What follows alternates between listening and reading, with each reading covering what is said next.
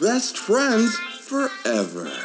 Until one host says something wrong about the other host's favorite character. Why would you say such a thing? Talking all things supernatural and sci-fi television, it's Talking TV with Liz and Lindy. Greetings, listeners, and welcome to another episode of Talking TV with Liz and Lindy. I'm Liz, and we are thrilled today to feature a very special guest, Miss Sarah Desjardins. How are you? I'm awesome, Liz. How are you doing?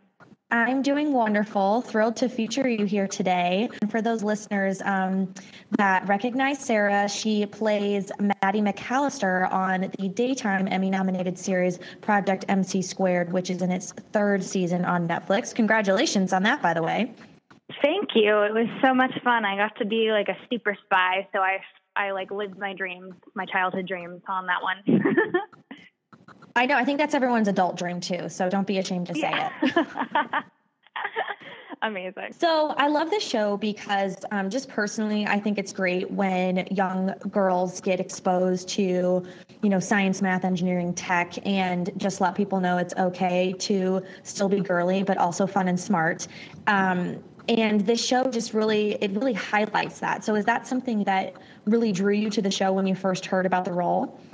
Of course. I was so excited because I think something that this show does really well is kind of encourage girls to educate themselves and be confident in that fact. And just as you said, that they can be fun and cool and beautiful, but they can also be smart and pursue their interests and not be uncomfortable or scared to just because it's a male-dominated field. We need to change that anyway.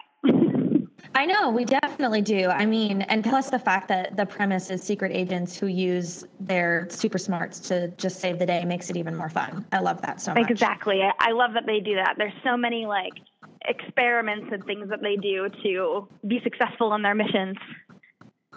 So has it sparked your interest at all, or were you already a fan of technology, or have you gotten more into, are there any sources that you read, or just have you developed more of an interest?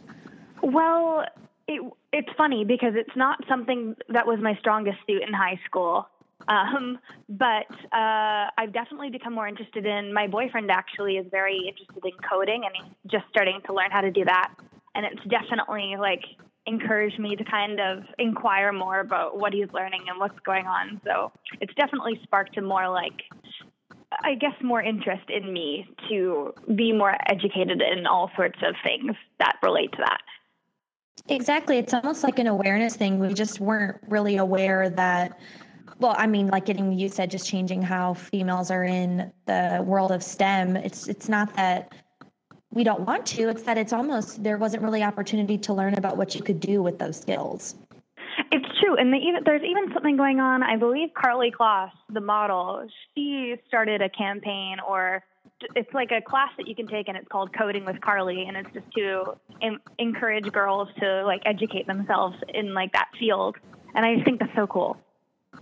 I love that. Yeah, I think I read about that on her Instagram or something, and I was like, oh my gosh, you're stunning. She's Taylor the coolest. Swift's bestie. She's just the coolest. She totally is. So, you're kind of on a girl power path. You also play Catherine on Van Helsing, which I love that show so much. Oh, I'm glad you like it. It was so fun to play her. She is very interesting. It's funny because the character evolved so much from when I originally auditioned for the role. I think how I would describe her, rest in peace, Catherine, is that her motherly instincts really took over to the point that she kind of, lost control a little bit. I think that, because how she was described when I auditioned for her is that she was very strong, but her instincts towards Callie, the little girl in the show, were the main descriptors of her.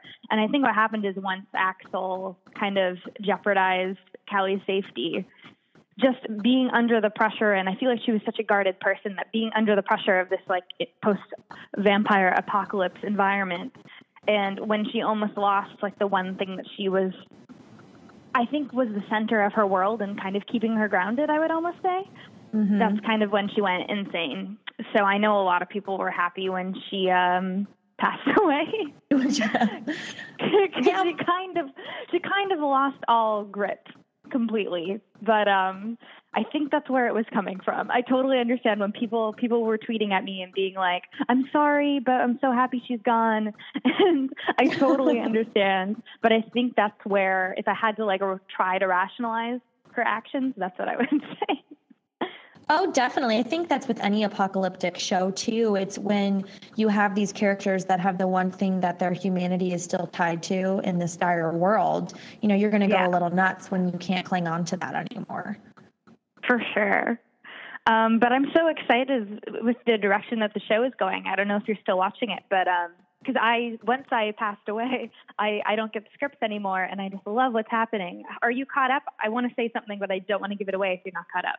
I'm not caught up. I'm 2 episodes behind because we have another one of our podcasts, Brad and Court Talk. They cover all of our sci-fi shows, and gotcha. Yeah, so they just had Rukia on there recently, Rukia is lovely. I love her.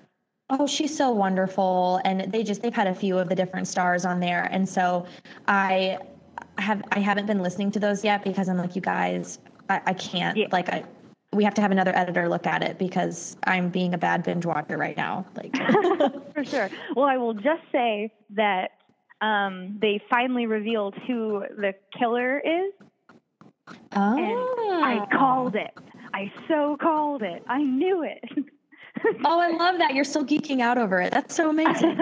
Oh, totally. I also I've got to know everybody so well when we worked on the show, and I definitely want to see what happens and support them as well. Oh, of course. I can only imagine that cast, we're fortunate enough to be in the press room at San Diego Comic-Con, and I was like, this is like the sweetest cast ever. They're so great. So nice. They're so great. Well, I also read somewhere that you're a big Gilmore Girls fan. Oh my God, yes. Did you watch the revival? I did. Okay, first tell me if you're team Dean, Jess, or Logan, and then tell me your thoughts. Okay. Well, I've rewatched the whole series countless times. And I honestly never really disliked any of them strongly. But I was always team Jess. Duh. Where are you at on that? I'm team Jess all the way. He's the only one that always reminded her of her self-worth, I think. Yeah, you're right. But I just recently watched it all the way through again right before the revival with my best friend because she'd never watched it before. And I will say I'm still team Jess all the way, but beforehand I hadn't really ever really liked Logan, but he grew on me this time. Still wasn't my favorite, but I agree. I just think that Logan, I will have a full opinion on him when his world comes crashing down on him because his life is so perfect that of course he's that charming and amazing, you know? Yes. So have you watched the entire revival? I did. Okay. It sounds like you feel the same as me. Yeah. What'd you think? I feel like they completely destroyed Rory Gilmore as a character. Yes, thank you. That was my whole thing. I'm like, if she's annoying, she was annoying, but it's because she was, growing up. But the one thing that we could hang on to was her ambition, and it's like she lacked all of it. She lacked all ambition. She said no to Logan in the original, and now she's having an affair with him even though he's going to get married. She has a boyfriend. She has a one-night stand. None of this makes sense. Yeah, she's a hot mess.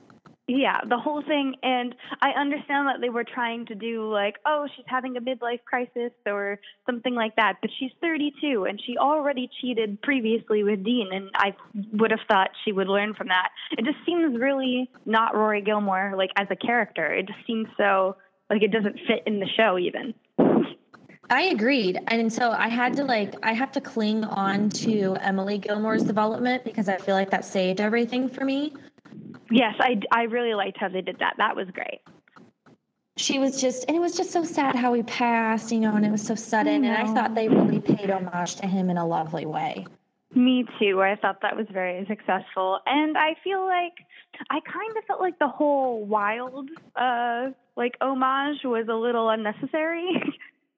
Yeah, I have to admit, I fast forwarded through some of it. Yeah, what's happening, Liz? What happened? I don't know. I mean, I didn't think it was going to be the most amazing thing I'd ever watched, but it was a lot worse than I thought it was going to be. I know. I just think they just, like you said, I mean, you hit the nail on the head.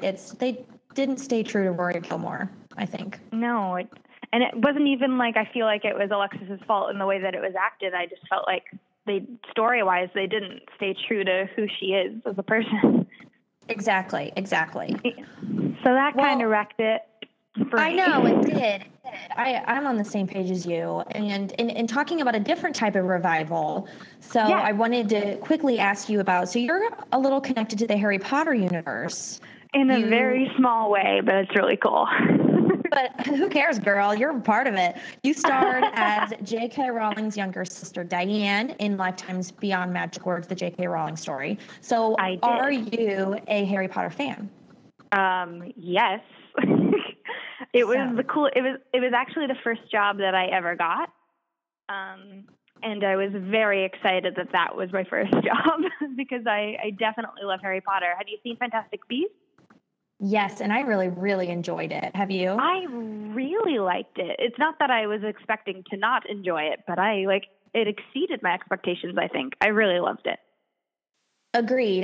And I'm a little bit older than you. I think I'm like 6 or 7 years older than you. But when the movies came out, I was the same age as Daniel Radcliffe. And so, oh, okay. But I mean, we're close enough to an age to where, don't you feel like the Fantastic Beasts grew up with the original, like people around our age that, like they made it for us? Completely. I think that's exactly what it did. And it made me really happy. And so I believe they were originally going to make 3 movies, or they were going to make 3, and now I think they're making 4 or 5, and I'm okay with it. I know, right? Yeah. I love it. Well, okay, so we've established that you have amazing taste in television and film, which is great. Perfect. And yes, everyone, please check out Project MC Squared on Netflix. The premiere date was October 12th, so you can binge watch all of the available seasons now. And yes, check it out. It's all there. It's so good. And it's even, I'm older and I love it. Like, it's just a really, really great show that every young girl and boy should definitely give a watch. Yes, it has a very good message. And fans can, of course, find you on Twitter, correct? And Instagram at your name. So, yeah, just spelled out your name. Yeah, at Sarah Desjardins. Good luck spelling my last name, but if you Google it, it'll pop up. Yeah, we'll put it in the feature, so we'll make sure that they can find you. Thank you so much for joining us today. Thanks so much, Liz. It was awesome getting to talk to you. I'm glad we have similar taste in all things. Yeah, we could just talk about this for hours, so I'll let you enjoy the rest of your day. Oh, you too. Thanks so much, Sarah.